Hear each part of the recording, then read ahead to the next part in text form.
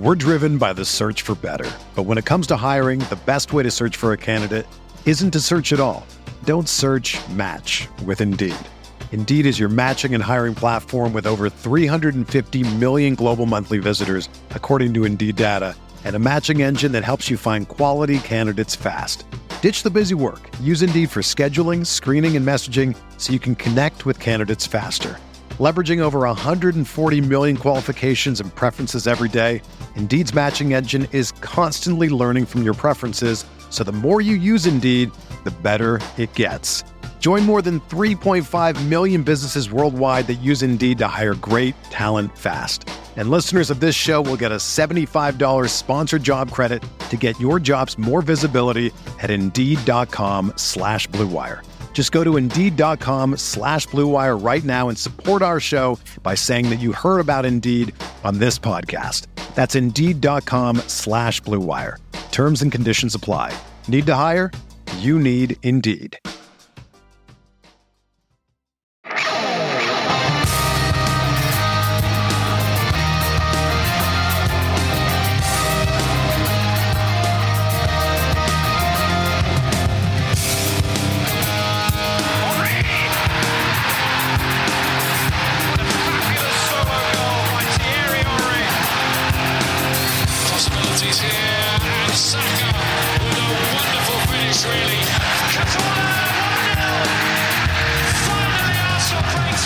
It doesn't matter where we play. It doesn't matter who plays for us. It doesn't matter who we play against. All Arsenal do is win football matches. This is the Arsenal Vision post-match podcast. My name is Elliot Smith, Blackman on Twitter, Yankee Gunner. And not only that, we respected a deep football heritage, a deep footballing tradition yesterday, as we record this, in that Arsenal won 3-0 and then won on penalties. You know, as you do. I guess technically that could happen in the second leg of a Champions League knockout round, which, you know, maybe we will be experiencing next season. I guess it could happen in the knockout round of a Europa League, but I can't really envision us having been down 3-0 in the first leg of a Europa League tie, he says, inviting doom and despair. But yeah, I mean, all Arsenal do is win. Doesn't matter who plays. Doesn't matter if the second half is played by people, I'll admit I've never heard of, who were born like well into my 30s. But, you know, it's all good. Arsenal just win football matches. I don't know what we were worried about. Eddie Nketiah scored. So Gabriel Jesus, who? Doesn't ring a bell. Doesn't ring a bell, mate. You know, losing his place. He's been Wally pipped. Look it up. Okay, here to discuss that, some injury issues, and a pretty funny penalty shootout, including a phenomenal final penalty of the shootout, is Paul. You can find him on Twitter. Pause my pants. I'll pause. Woohoo! Woohoo, indeed. Look, if you are desperate for your Clive fix, Clive and I did a podcast titled Solving Problems in January, a deep dive on realistically where we are from a talent standpoint, talent perspective, what we need to do to bridge the gap, not just from the Jesus injury, but also just where we were from a talent perspective before the Jesus injury and how we handle it. That's over on the Patreon side, as well as some scouting videos and other bits and bobs and pieces and things and nuts and bolts and episodes and links and merriment, SCAC, which is Stats Guy and a Civilian, which is Paul's wonderful sort of branch of content that we do with Scott, and you're going to love it. So that's all there. All right. That's what we call vamping. I don't know why I'm vamping. As we record, by the way, Croatia and Brazil are playing. So obviously if Gabriel Martinelli's second half hat trick wins it for Brazil, we will try to update you as that happens. But Paul, let's start with the Arsenal victory. And I guess the best way I could describe this game at a very high level, at least in the first half, Arsenal looked like Arsenal and Lyon looked like shit. That's basically it. We saw a very familiar sight. Alexander Lacazette at about 40 minutes, absolutely blowing as ass trying to run around. Well, I mean, the thing that I think is the headline for me, if we want to do this sort of in the form of our instant reaction over on the Patreon side, the headline is Arsenal looked like Arsenal. That's what I got.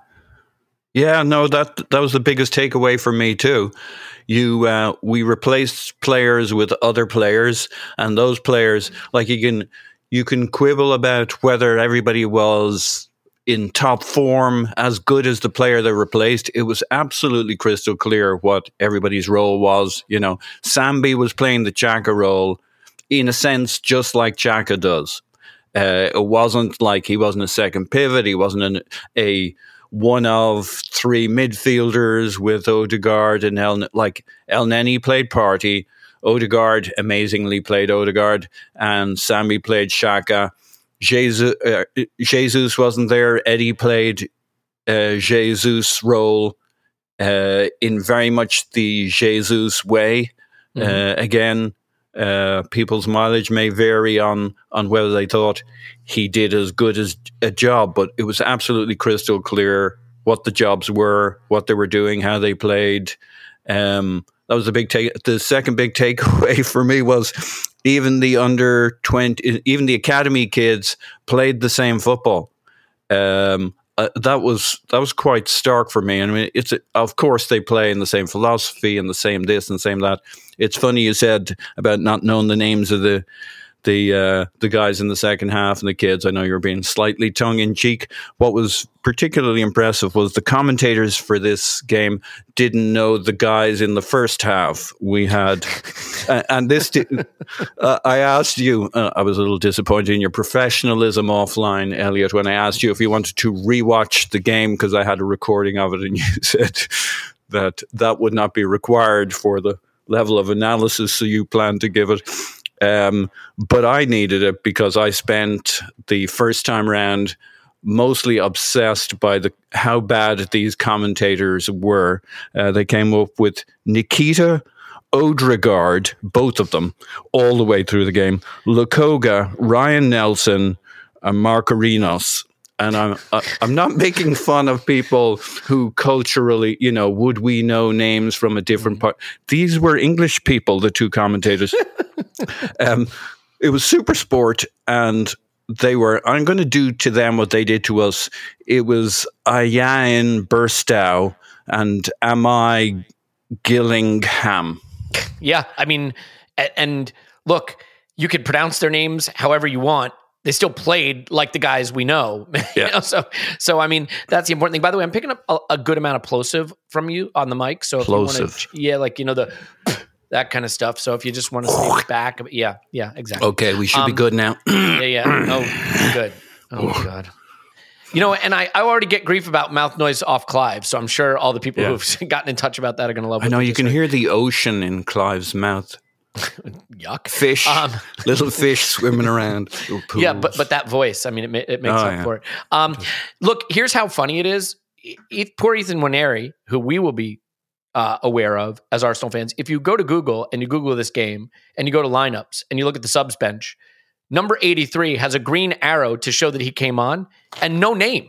I mean, you know how sometimes they'll show the lineups and there'll be like a face picture of the player, but some players won't have a face picture. They don't even have his name written in text. There is no name next to number 83, just a green arrow showing he came on. Poor Nwaneri, like even Google doesn't know his name, but you better remember the name because he is a talented player at a very young age. But so a couple of things. Let's talk about the goals. You get a goal out of Gabriel, and I think, look, it's pretty simple.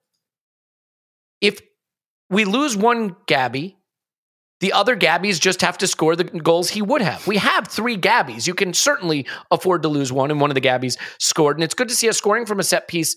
Granted, it was horrifically defended, just like everything Leon did in this game. But set pieces have been a point of strength for us this season. It's nice to see us continuing that. But the one that was fun, obviously, the Eddie Nketiah goal is a brilliant, really fast-paced counterattack. And it's a lovely cross from Vieira, pinpoint slid across the box. But Paul, like Lyon just decided the left side of the pitch is lava, their left defensive side. Like there was no one. I mean, there wasn't a player within 45 yards of Vieira just standing at the halfway line. So, I mean, how do you take that goal? It's great to see Eddie scoring. It's a lovely little finish, just a very calm and composed, pass it into the opposite side of the net. Cool as you like. Lovely slid ball through from Vieira. But, I mean, again, no defending. No defending whatsoever. Yeah. I think we scored 3 great goals with the proviso that Lyon were absolutely shite on all 3 of them. You can play. This is, me. Preseason is the real season. But this is mid-preseason. Yeah. What's the math on that? But you could tell the difference between a preseason and this. Like, we were pretty sharp. Now, we had that extra yard or 2 or 3 at times against Lyon. but you still got to do something with it. You can score, you can bumble in a few crap goals, Danny Welbeck specials. These were all really good for our part. The header from Gabriel, and we shouldn't forget the lead up to the goal for Gabriel, which I think the goal was around 18 minutes. So this was the first goal. Just before that, the goal was earned from a corner, and the corner was earned from Vieira smashing it into the keeper's nads. Which was like the bravery of keepers spreading themselves for a shot. And then the only problem with spreading yourself for a shot is like right in the nads. So I really felt we'd earned this one. Vieira with the assist was a good header. The second goal, Eddie's goal, comes up the left. I don't know if it was genius or just the ball that was on Albert Sam, she's got me with the pronunciations. Albert Sambi Lokonga whips the ball. He does two switches, one for this goal, one for the third goal. Switches it to the other wing, and they're wide open. Now it's a good switch. That's partly why they're caught out, because he's deep in our territory. And it's a nice little bit of play. There's something like 11 passes in a row. It's off a throw-in from Kieran Tierney down that back corner. Gabriel Magliesh boots it up the pitch to Eddie. And I think one of the things you see in this game is, like, you don't have to rave about it, but there's good hold-up play. That sequence of passes happens because Eddie traps the ball, plays it back. We keep control. Albert Sambi Lokonga swings it to the other wing, and we're through. And where the hell is Lyon? Nowhere in sight. And a training ground, classy finish from Eddie to find the net, passes it into the far corner. Really nice goal. But of course, caveats up front and at the end. Lyon were not at the races. No, but I mean, you still have to execute, and we did, and that's great to see. It's good to see the players wanting to play at a high level, which they did. There was one really beautiful counterattack that there was a Nelson flick in the center of the defensive third to play it through and set us off down the left-hand side, and we were just missing the final ball. But by and large, I think, again, if you didn't watch this and you said, what's the biggest thing that happened of note? What happened is Arsenal looked like Arsenal. And I think that was really the critical component to it, because I think there is that question that we all have is, after the World Cup, will we look the same? Now, granted, a lot of these players won't be playing, but it's got to give Mikel some confidence that the players I do have out there look like they're ready to play Arsenal football the way I expect them to. And I look at this lineup and I think, well, presumably Ben White will be back. We might touch on that in a bit. I don't know if Zinchenko will be, but we have Kieran Tierney. He could be starting that West Ham game. Gabriel will be starting the West Ham game. I don't know about Saliba based on how far France goes. So Rob Holding, if Tomiyasu, who said, basically he wants to forget about football for a while, if he isn't ready, he could be starting. Odegaard certainly will be. I think Partey will be back is my guess. I think Xhaka will be back. So it could be Partey, Xhaka, and this lineup for West Ham. And so, Paul, if that's the case, at least seeing these guys look like they're at the races is encouraging, because aside from Partey and Xhaka, who I expect to be back, there's doubts about everybody else that's been to the World Cup or is at the World Cup. So this may not be far off what we're starting with. Yeah, and the front three in particular. Pardon me, I should have mentioned goalkeeper probably won't be behind, right? I mean, Matt Turner would probably start against West Ham if England go deep. Yeah, you would think. Ramsdale doesn't want to come back in, Yeah, certainly the front three, I mean, who knows? But these guys are all... Eddie's going to be odds-on striker. Hey, when he took a kick on his ankle, did you hear Stan's bank account shuddering? Because he went down with a kick in the first half, and I was like, uh-oh, here we go. I must be a very positive person, because, in general, when our guys get kicked, I'm always like, they'll be fine. Yeah, because that's usually the case. Yeah, sometimes they're not. But I'm like, nah, it's fine. So no, I didn't worry about it too. I mean, the gods won't be against us. I think we'll be okay. Yeah. No, I think it was quite interesting as well. Vieira off the right with Odegaard. in the kind of 8-10 spot just inside him, the lane inside him. And I thought he was a little slow to get started, which is totally understandable. I thought he had an okay-ish, misplaced a couple of passes, looked a little off it for 10 minutes. I think we all did a little bit. But like right into it after about the whole team from 10 minutes on was clicking. Like you don't want to, you might need to keep the tranquilizer drugs there if I start getting way carried away with how great the performance was. But I expected it to be more early preseason-y, and these guys were all clicking. I'm not saying it was brilliant, but it was good, and it was on it. And no, I don't disagree with that. I mean, I think if you wanted to dismiss this, you'd have to dismiss it more on Lyon looking like they didn't give a damn than on the way we played. But I mean, we had 19 shots in this game. And that can drag you down too, right? You can have, if the other team isn't on it, it doesn't mean you're going to be on it. It doesn't mean you're going to string it together. So I thought it was very professional, very, very, very much of a piece with what we've been doing.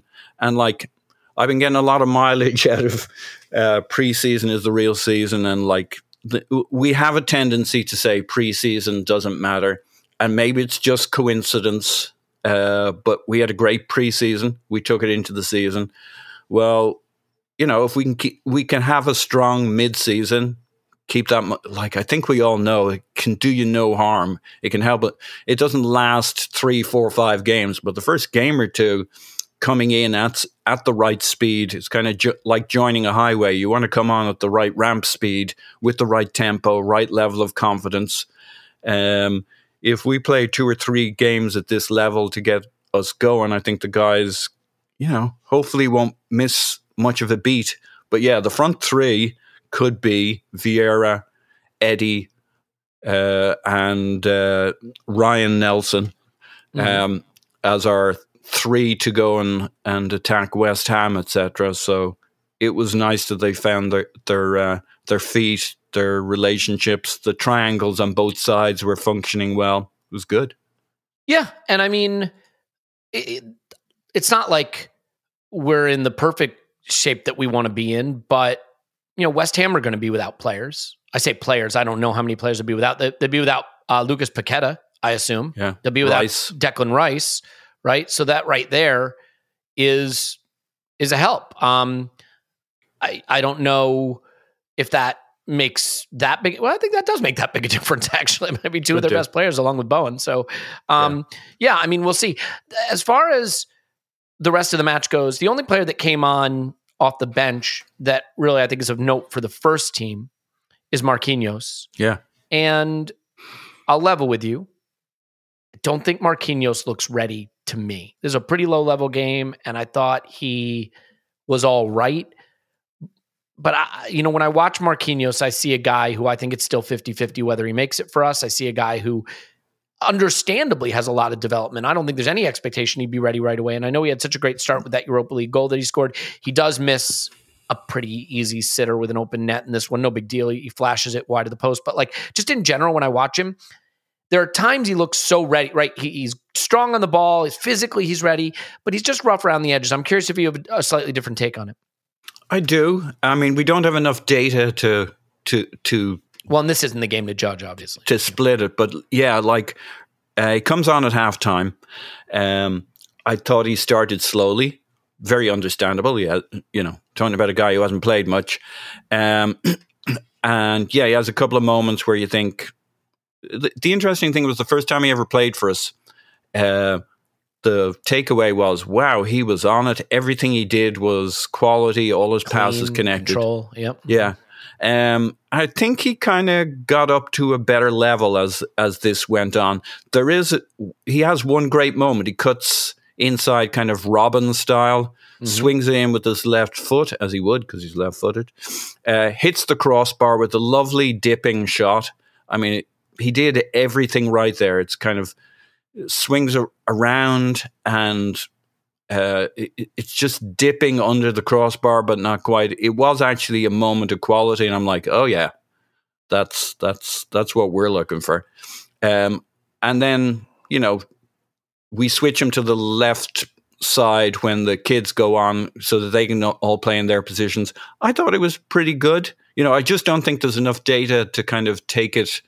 Whatever your opinion was of him coming into this, it should probably still be about the same, Yeah, putting too much scrutiny on that player is not necessary. I mean, first of all, he probably won't play much for us this season, but given that we might have a couple of games without Saka and Martinelli coming back, and who knows about ESR, we'll turn to ESR a little bit later. We're going to talk Smith Rowe and Zinchenko and White a little bit, but basically, Paul, I buried the lead, which is the moment of the game, and that's Vieira's goal.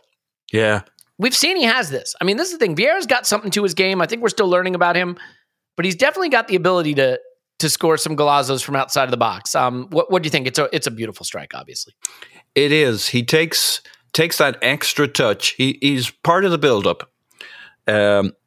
He takes that extra touch to get it just where he wants it. This is the one where Nelson knocks it back, and I wasn't sure that was the right move there because Nelson's basically kind of through on goal. Like he might still have to do some work to get around his centre back, but he can see the goal from where he is. They're going to jump on him. His first thought is to create, so he knocks it back to Vieira. Vieira takes a touch, puts it right where he wants it, and the whip on it. I mean, the goalkeeper's got the inside post covered if Vieira doesn't whip it the way he does. I mean, that's a vicious hit. Thing of beauty.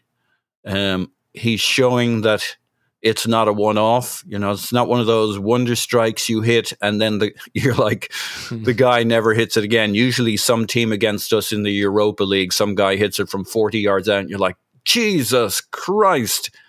He must do that every week or once a year. And in fact, it's the only time he ever does it in his career. Vieira seems to have this in his locker, and thing of beauty, whips it in. The guy's got magic in his left foot. Yeah. I mean, now this is the one with the really nice build-up. The Eddie knocked down the 11 passes. I may have implied it was the previous goal, but this is actually a really nice build-up. Yeah. Another Sambi Lokonga switch. I don't want to put too much onto Sambi Lokonga. Like, you could see the things about Sambi Lokonga that you want more of, but on the ball, he has some quality in his boots, and that was the good side of his game. Two good switches that set up two good goals. Yeah, totally agree. And I'm willing to put something into this game, but the problem I have with evaluating Sambi ultimately is Sambi Lokonga is a player I have absolutely no doubt when there's more space and there's more time, the guy's going to look good. The question is, can he do it at tempo? Can he do it in tighter spaces? And there were just no tight spaces really in this game. So we'll have to see. Let's before we get off this game, because I do want to talk about Smith Rowe and Zinchenko and some injury updates and things like that. But before we do that, anything from any of the kids you want to raise? Yeah. I mean, okay, that's fair. I do just want to make sure that we call out the worst penalty ever taken and the penalty shootout. You could call it a Panenka, but just because you chip a ball to the goalkeeper doesn't make it a Panenka. I mean, it was, and to be fair, Karl Hein, I mean, penalty specialist, I guess, but this ball is gently chipped into his loving arms to end the penalty shootout 2-1 to the Arsenal. Or was it 2-0? No, 2-1 to the Arsenal.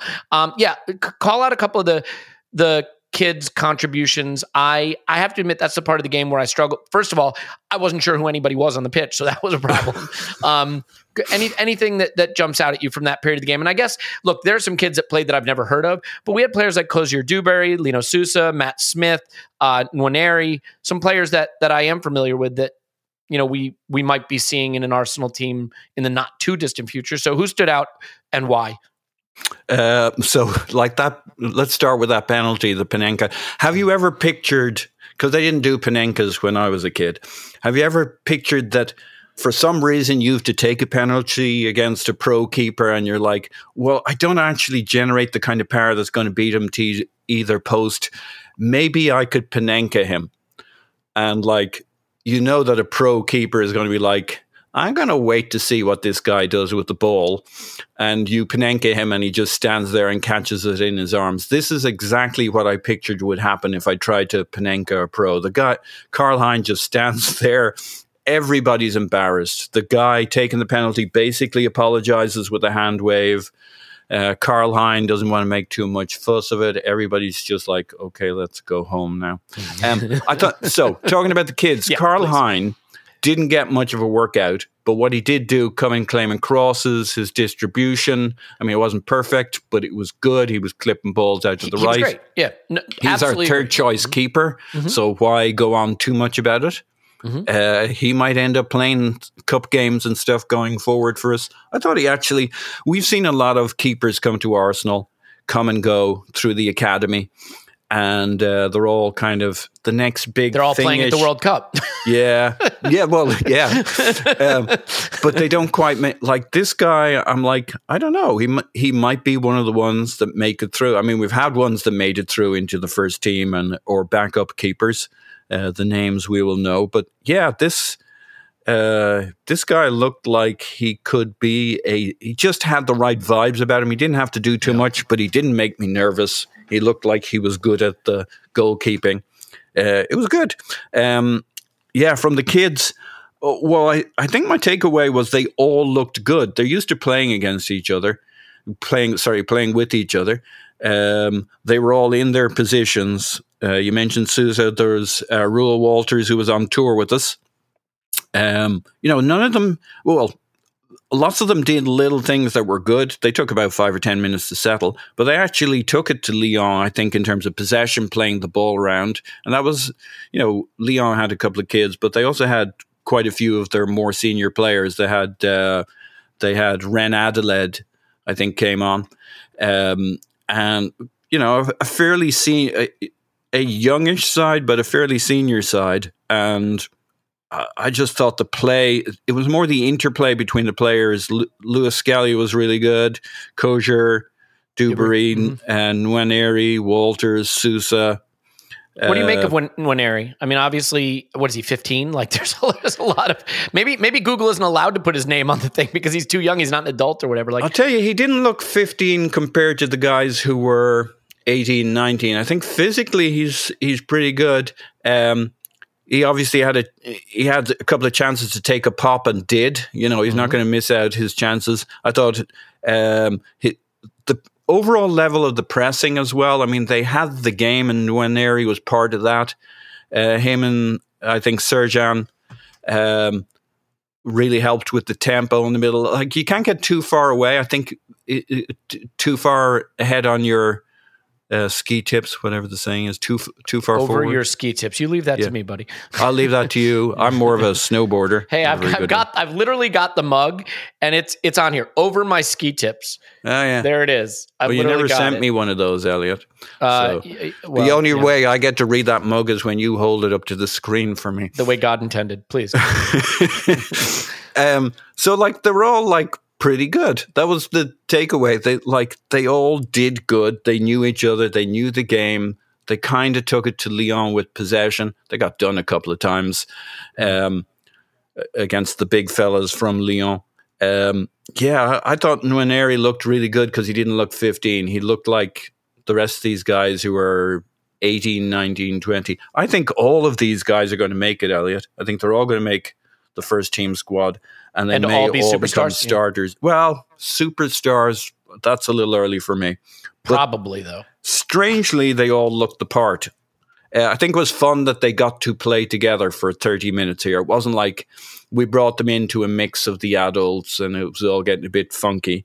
We had two very different teams, the seniors and the kids knew each other and found each other, along with Marquinhos, who'd switched to the left wing. Yeah, they were all good.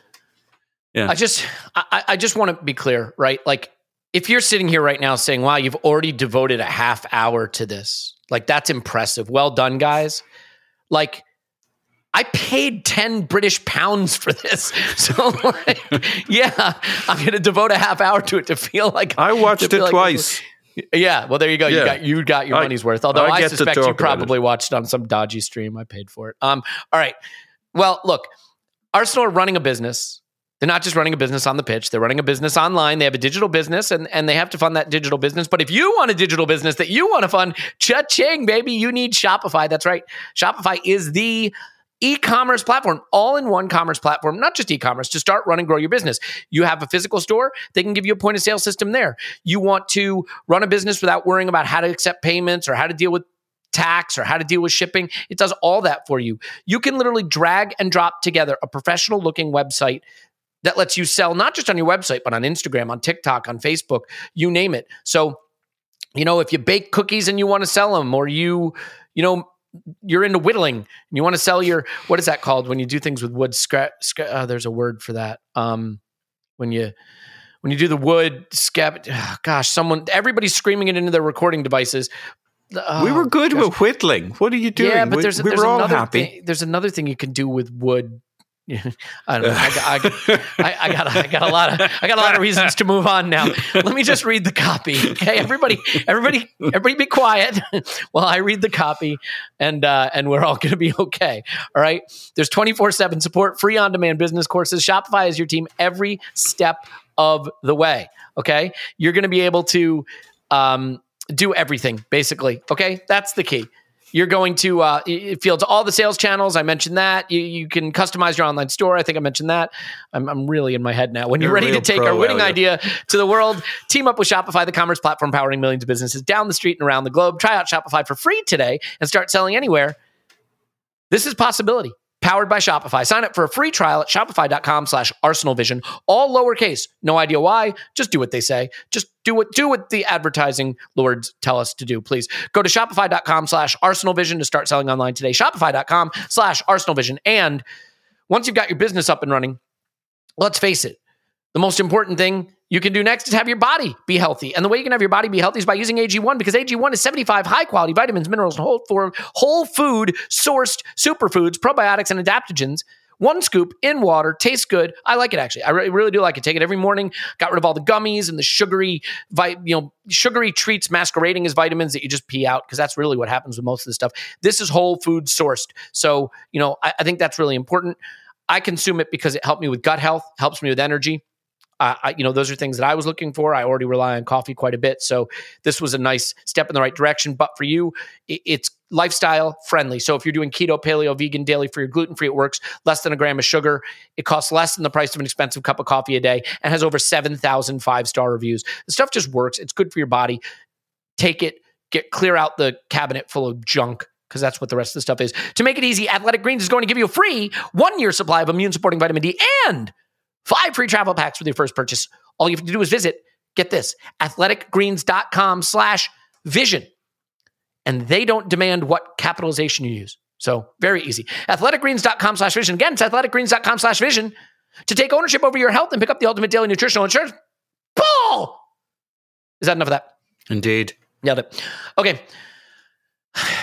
We have Gabriel Jesus out. Mm-hmm. That's heartbreaking and unfortunate, unexpected. What's maybe a little more expected is that we have Smith Rowe and Zinchenko out. I want to touch on this briefly. I got a little panicky on Twitter, and Tim, as he does, straightened me out. Then everybody else, as Twitter does, straightened me out by piling on to me. And I deserved it. Let's be honest, I deserved it. But, the latest update from Mikel on Smith Rowe just worried me. Now, a lot of people pointed out that actually the timetable for this was back to training in December. And we're in December and he's back to training. It's that Mikel made some comment like he felt discomfort. And I just feel like the mood music around this, based on nothing, I want to be clear. I know this is based on nothing. This is just me saying words, which is the definition of a podcast. But I feel like the mood music has that little bit of worry in the way he said it. And, we felt a little discomfort, but, it's normal. He's in the process. Smith Rowe is a player that I think can be massively important for us. He has shown that he's someone who, first of all, he has the ability to come in off the bench and still be incredibly influential. Not every player can do that. He can play the Xhaka role, I think. He can play false 9. We've seen Mikel deploy him that way. He can play left or he can play right, but I think better left. But he adds a lot that we could definitely use. But the guy just has never demonstrated that he can stay totally fit. He was out for a long stretch during his Huddersfield loan. He was out the whole start of that season when he came in on Boxing Day, which I guess is 2 seasons ago now. He missed a big chunk of last season, big chunk of this season. So what's your take on the latest updates on the Smith Rowe injury. And while I accept that it is within the time frame that we were given, do you want to just calm me down, being whiskers on the mood music around his injury? Because we could desperately use him. We could desperately use this player. I'm with Tim on this one. And I didn't see anything in the comments from him, and maybe it's a question of interpretation. So it's not in the text. So I'll admit the text doesn't sound ominous, but when you watch it, because he says, there was some, here's his words as I read them. Emil has returned to training, and he's in that process after we rehab, after a period where he had some real discomfort. Well, he's had an operation. I don't think he's saying he's had some new discomfort or some unexpected discomfort. Right, that's how the text reads. But when you watched it, it came across more like he's back. He's back in training, but he had some discomfort. I think there's a but that they left out of the text or something, because it was more like but he had some discomfort, and then we're dealing with that kind of thing. It had a bit of a setbacky vibe, but I realized when I read it back, I don't see it in the text. So maybe I imagine this. Text. Maybe I read in a little more than was in there. And that is the problem, because we don't know behind the scenes. Is everything going exactly to plan? We don't know. Could be, might not be. The vibe I took from it was, you're already asking me about Smith Rowe, but he's going to need his own time scale, if you know what I mean. Not a longer time scale, just not a one based on, we need Smith Rowe against West Ham, or so we should rush him back. Yeah, that there's only one way to do it. And like, there's a pressure on players when the media, the pundits, people like you and I, we're the worst. Okay. Yeah. Like the buzz, the fans, and it's all, when's Smith Rowe coming? And like, it starts putting the pressure on the player, and like, there just has to be a more natural, in this particular case, time. This is critical for his career and his career at Arsenal. This is the big one, unlike all the other ones. Like, they've gone and done the operation that fixes the thing that's been a recurring problem. And our short-term challenges are not important, is the way to look at Smith Rowe. And so I think that's the caveating. That's why Arteta's saying, whoa, back off here. At least that's my interpretation based only on the text. I think he's saying, treat this one differently. We got a whole different thing going on here. This isn't in the mix of, how's this guy's recovery and injury thing coming back from now? Yeah. That's my projection. As you have your worrying, I have my, let's couch this in the way that I want it to be. This is how I want it. This is what I want it to mean. Yeah, and again, like, just the words when he's like, Emil's been returned to training and is in that process after a period, and is in that process after a period with real discomfort.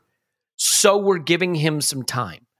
And it was after a period of real discomfort, so we're giving him some time, made it sound to me almost like, he hadn't been feeling right, so we're just giving him a little extra time. It struck me, and I heard everything's going great. Yes. And I heard one of the legs is not fully connected to the body, but we're thing we reattached. We think it's on good, but we're not sure. Yeah.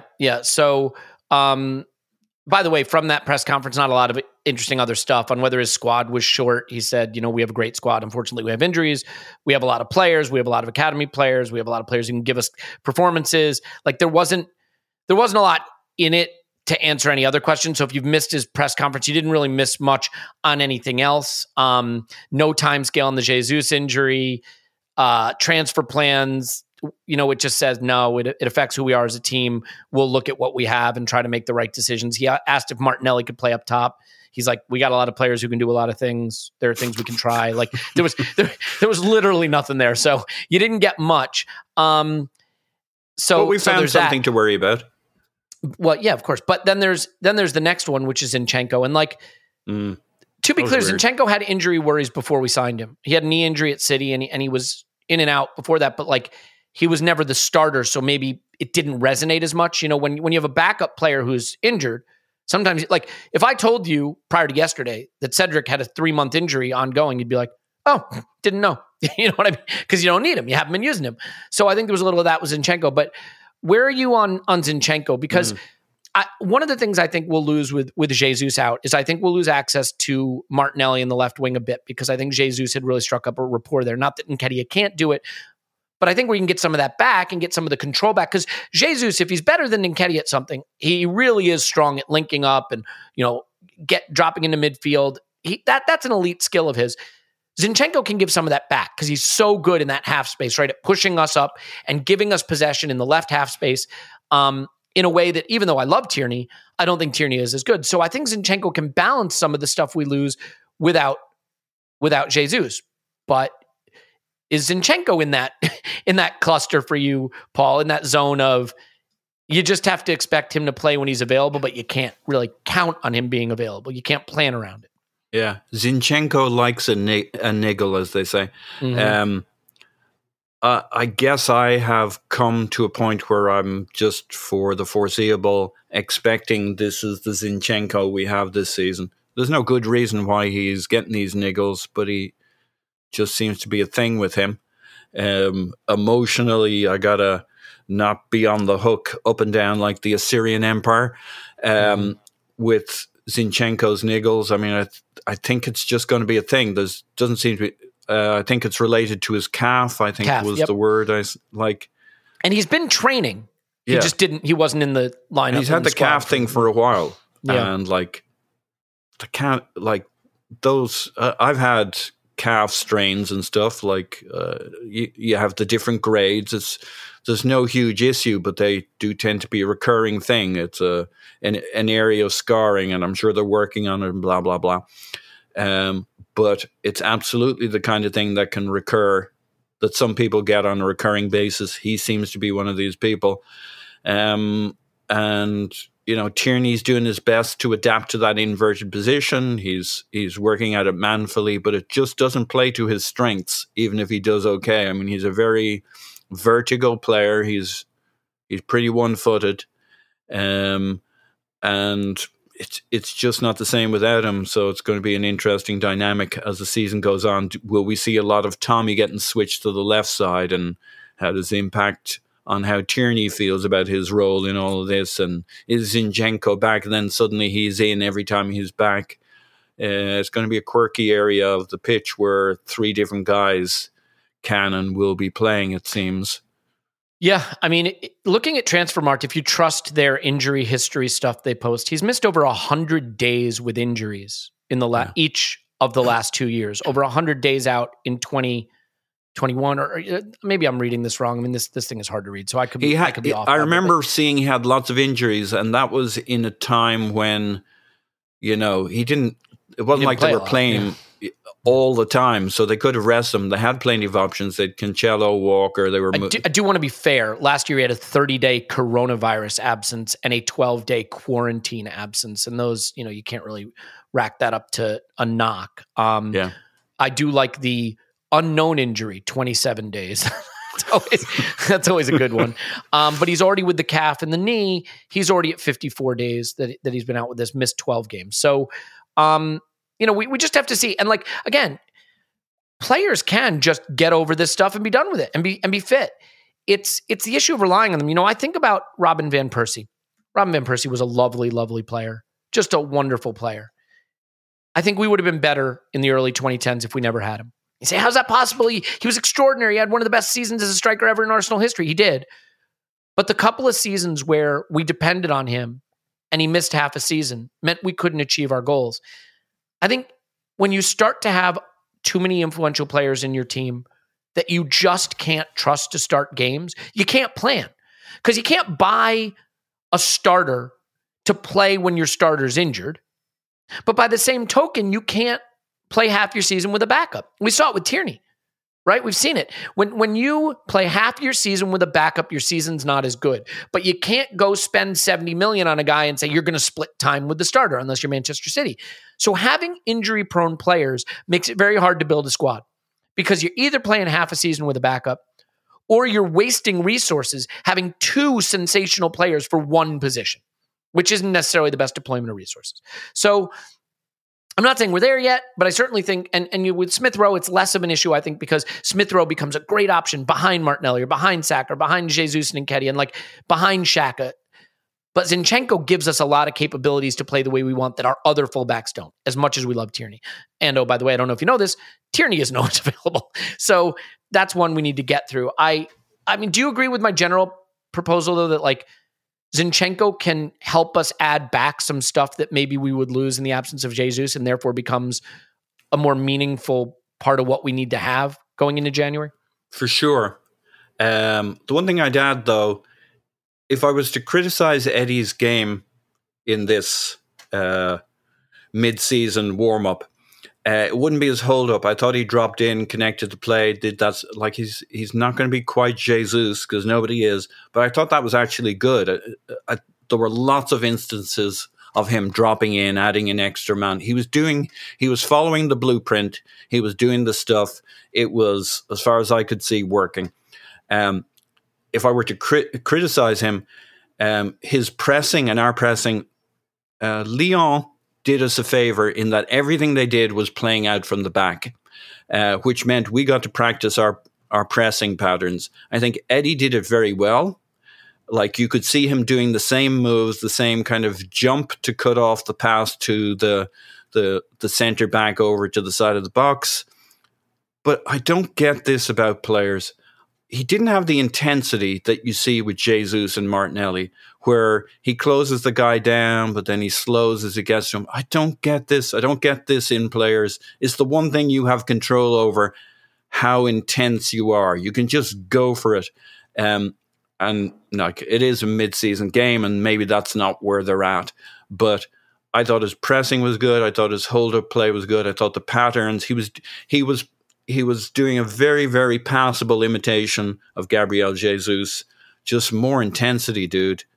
Lead with the intensity, because that's the other thing. Jesus, like, there's a mental trigger with Jesus, which is, oh shit, we're going. Whereas with Eddie, he's such a smooth kind of shark in the water kind of presser. They know they're going because they've seen the pattern, not because, oh shit, Eddie's going.